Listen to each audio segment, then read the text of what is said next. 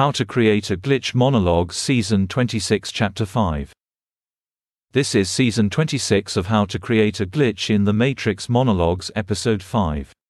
In this episode, we will be discussing two topics. The first arises out of the implications of Episodes 1 through 3, to our calculation of waves of historical cycles. The second is a new topic, the discussion of what happens when you act on a feeling, instead of inhibiting it. In a past episode, last season, we explained that you can calculate the distance an object can move from your person, where that object is an object of release corresponding to a rhythm of bodily cycle. So for example, let's say you check your phone every 5 minutes for 2 minutes. The task time is 2 minutes, the period is 5 minutes, the ratio is 0.4. Since we know the period, we can plug that into the equation d/t equals v. Since a person's maximum velocity from rest is 1.4 meters per second, we know that the furthest that the object can get from you during that period is 420 meters. Now, drawing upon episodes 1 to 3 of this season, we know that every inhibited feeling ultimately happens. So, the period, which we can thus call the inhibition cycle, is actually the period of inhibition, during which time the task may ultimately recur. Thus, if we treat the distance the object can travel from our person as the wavelength of a wave of possible task execution, and the task time as the period of this task execution, we can calculate the velocity of the wave corresponding to the particular task.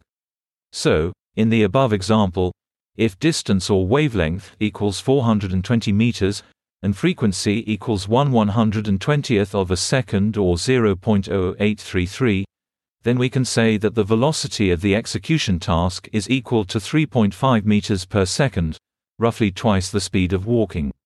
Now, let's apply this to historical cycles, as explained in Episode 4. If the cycle time is equal to 2 months, the cycle period is 10 years. The frequency is thus 1.9 times 10 to the exponent -7. The distance is equal to 4.415 times 10 to the exponent +8. The velocity is equal to 83 meters per second or 301.986 km per hour. This tells us that the wave travels at this speed through the system. The second topic I would like to discuss is the architecture of what happens when, rather than inhibiting a feeling, you act on it.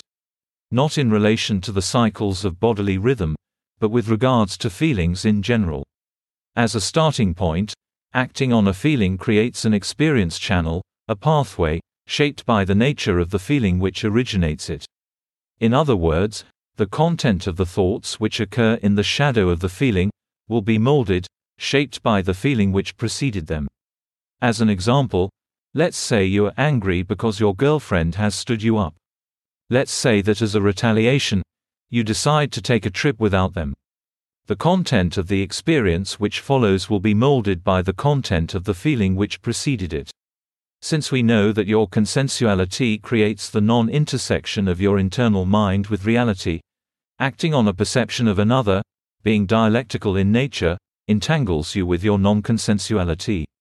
That non-consensuality, being that it represents the intersection of your mind with the substance of reality, predisposes a dialectical reaction into your experiences. You will project a dialectical reaction, based upon the fulfillment of your shadow self. All non-physical feelings, that is, feelings not pursuant to a bodily cycle, produce these experience channels defined by the enmeshing of our self in the dialectical projections of our non-consensuality, bringing out our shadow self. Now, since we already established that the rhythms of our intersections with others can be quantified according to the same technique of ratio of task time over period, we can observe that in the preceding example, we are talking about an archetypal or preferential substitution.